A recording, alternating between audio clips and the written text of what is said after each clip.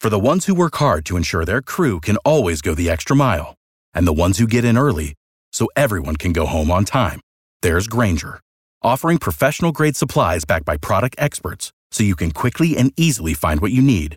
Plus, you can count on access to a committed team ready to go the extra mile for you. Call, click Grainger.com, or just stop by. Grainger, for the ones who get it done.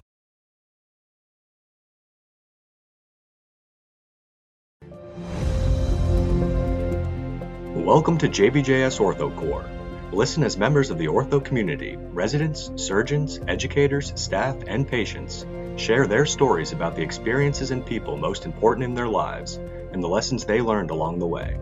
OrthoCorps is an audio archive inspired by StoryCorps and independently organized by the Journal of Bone and Joint Surgery.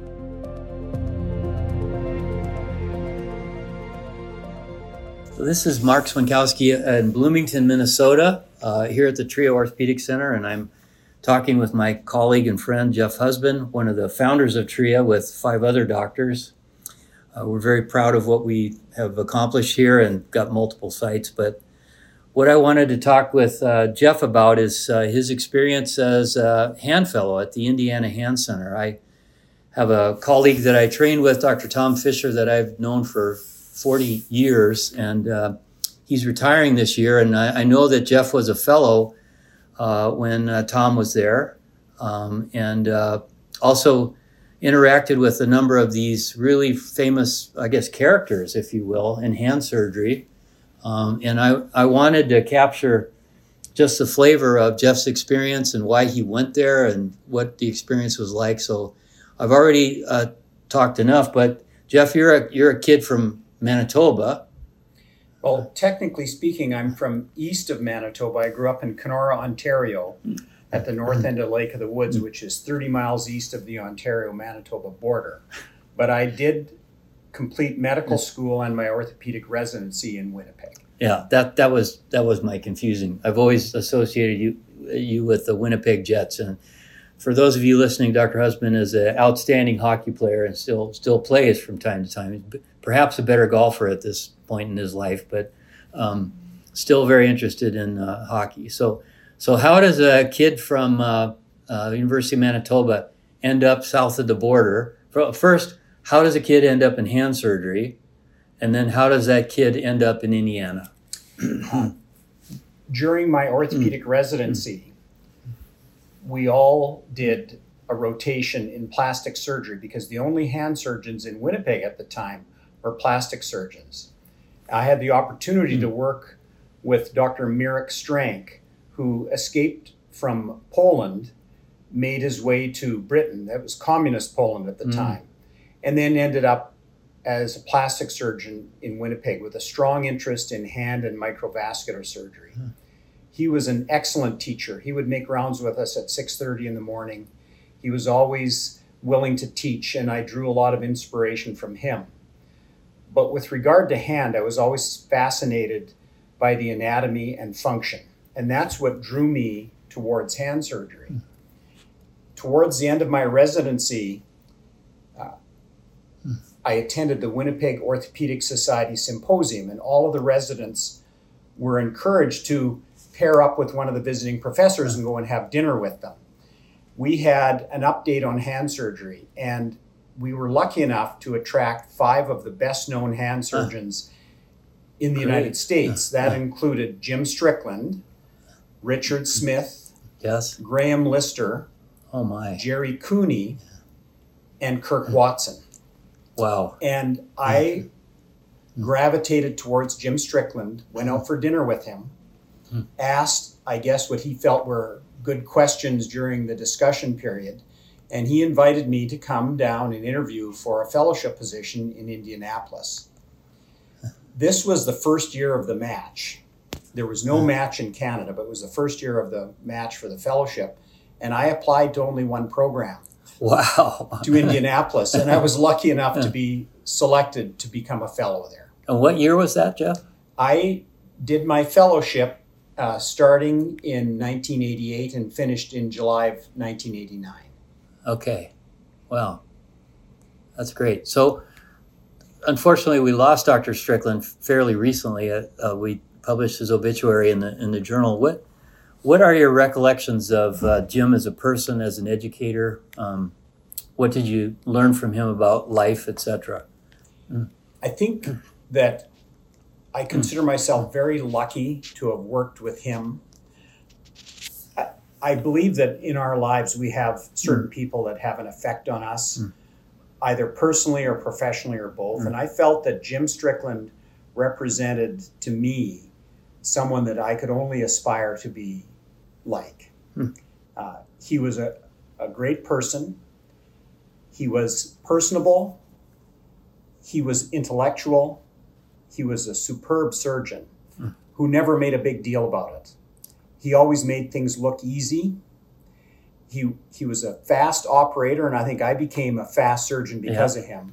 Not that fast is necessarily good. No, but you are very efficient as a surgeon. I've seen it. So, and he could interact with patients in a way that they felt that he cared about them, that he understood them, and that he was able to convey to them what he thought he should do. And if it was someone from rural Indiana, a Hoosier, he would sit on the table and swing his legs and talk at an appropriate level to them. If it was a mechanical engineer who needed all the details and statistics surrounding the surgery, he'd be able to tailor his discussion to them in that way. He treated everybody with respect. He was not at all arrogant. I felt he was a very humble surgeon. And so, in short, he really inspired me, I think, to try and model my career after him. Yeah, great role model. And I remember he had quite a sense of humor, too. He was a very quick-witted individual that could turn any situation into something fun and interesting. And sometimes you were the brunt of his quick wit, as I recall. And he was a practical joker too, which was a lot of fun. So I think I tried to match wits with him sometimes in the humor department, but usually came out on the short end of the stick. Yeah. Although you have some pretty good stories, so we can't get into most of them here, I don't think, but get into a little bit of censorship. But now there were some other characters who were on the faculty there. Why don't you maybe Dr. Steichen?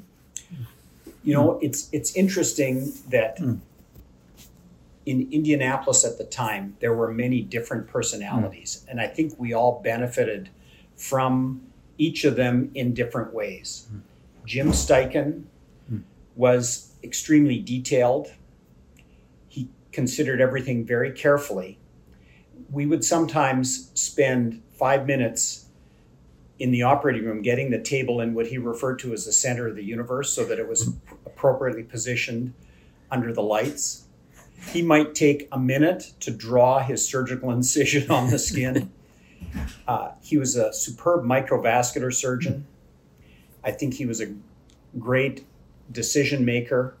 And I think that was one of the ways that I really benefited from him. He had a very dry sense of humor. I think I got along with him well. Others didn't always see eye to eye with him, but I felt that he always treated everybody fairly, and he really appreciated when people would go to the extra mile. My wife could not get a work visa, so I was on my own in Indianapolis, which meant that I had nothing to do but work. And we would occasionally do a big microvascular case on the weekend, and I took every opportunity to go in and help with those cases because it did require all hands on deck. So I learned a lot in that way. And as an aside, I think one of the major benefits of the Indianapolis Hand Fellowship program was that you were given autonomy, but you also had a lot of support and supervision. We had our own hand room in the emergency room at St. Vincent's Hospital. And when we were on call, we could do whatever cases in that room that we felt comfortable doing, that we could do either under a local anesthetic or I would occasionally do a beer block. If we needed to go to the operating room, the staff would be there. There was none of this, you're going to do the case on your own. And while I think sometimes we all want to be independent, it's difficult to learn in a vacuum if you're doing something by yourself. So having all of the partners whoever was on call come in to do a case, I felt really made a big difference in the educational experience. Yeah. Feedback is critical, and if you're working by yourself, there's not much of that. Oh. Right. Sometimes you just practice your mistakes. Right. Exactly. How about Hill Hastings? Hill Hastings is another incredible surgeon who has, even in his retirement, probably more energy than most of us have in our lifetimes. And not only did he have a lot going on in the hand surgical world, in his personal life, he was always doing something. He was skiing in the Himalayas, or hiking in the Himalayas, skiing in the Andes Mountains, riding horses in the Southwest. He was very prolific in terms of developing a variety of devices. I can remember working with him on a wrist arthrodesis plate, which is now in use. So I learned a lot from Hill in that way. I think that on a personal level, I think I got to know him as much as any of the others because I got to know his family.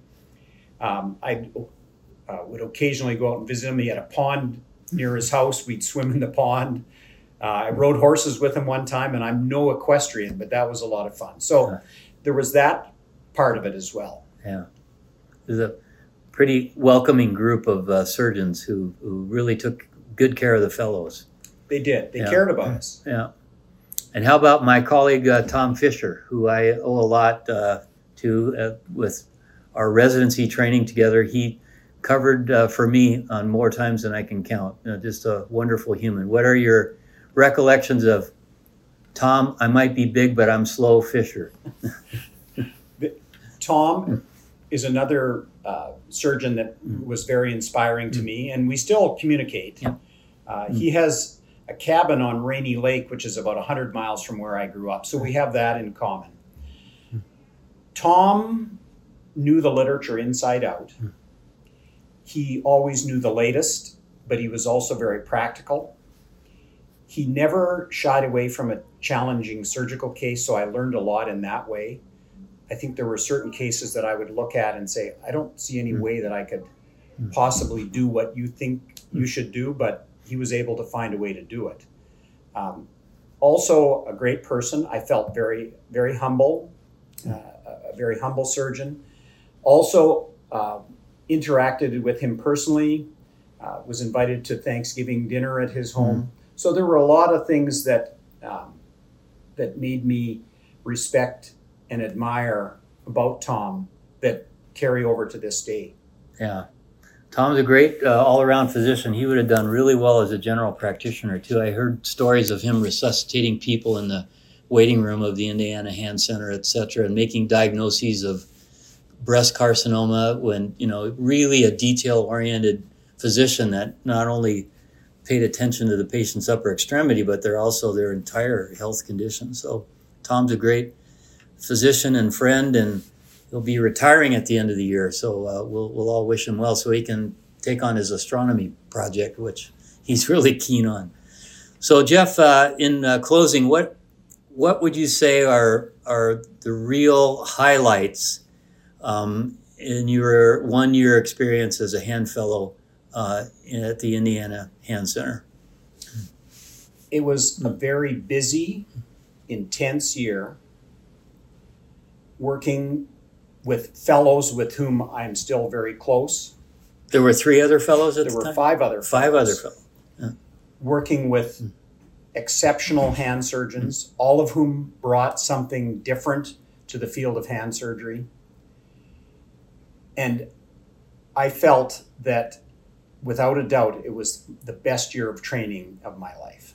And I think it really helped prepare me for my practice. Not that I was a complete hand surgeon when I finished my hand fellowship. As you know, that takes many years, but I think it really set me on my way. Oh. Well, Jeff, for those of you that are listening that don't know Jeff, he is literally an outstanding clinician. He's cared for members of my family. He is very knowledgeable, communicates extremely well, as he apparently learned at Indiana, or at least in part, and very efficient, great judgment, and I'm grateful to have you as a partner, Jeff, and thanks for sharing your recollections of the Indiana Hand Center, and particularly Dr. Strickland, who we all miss very much. Thank you very much.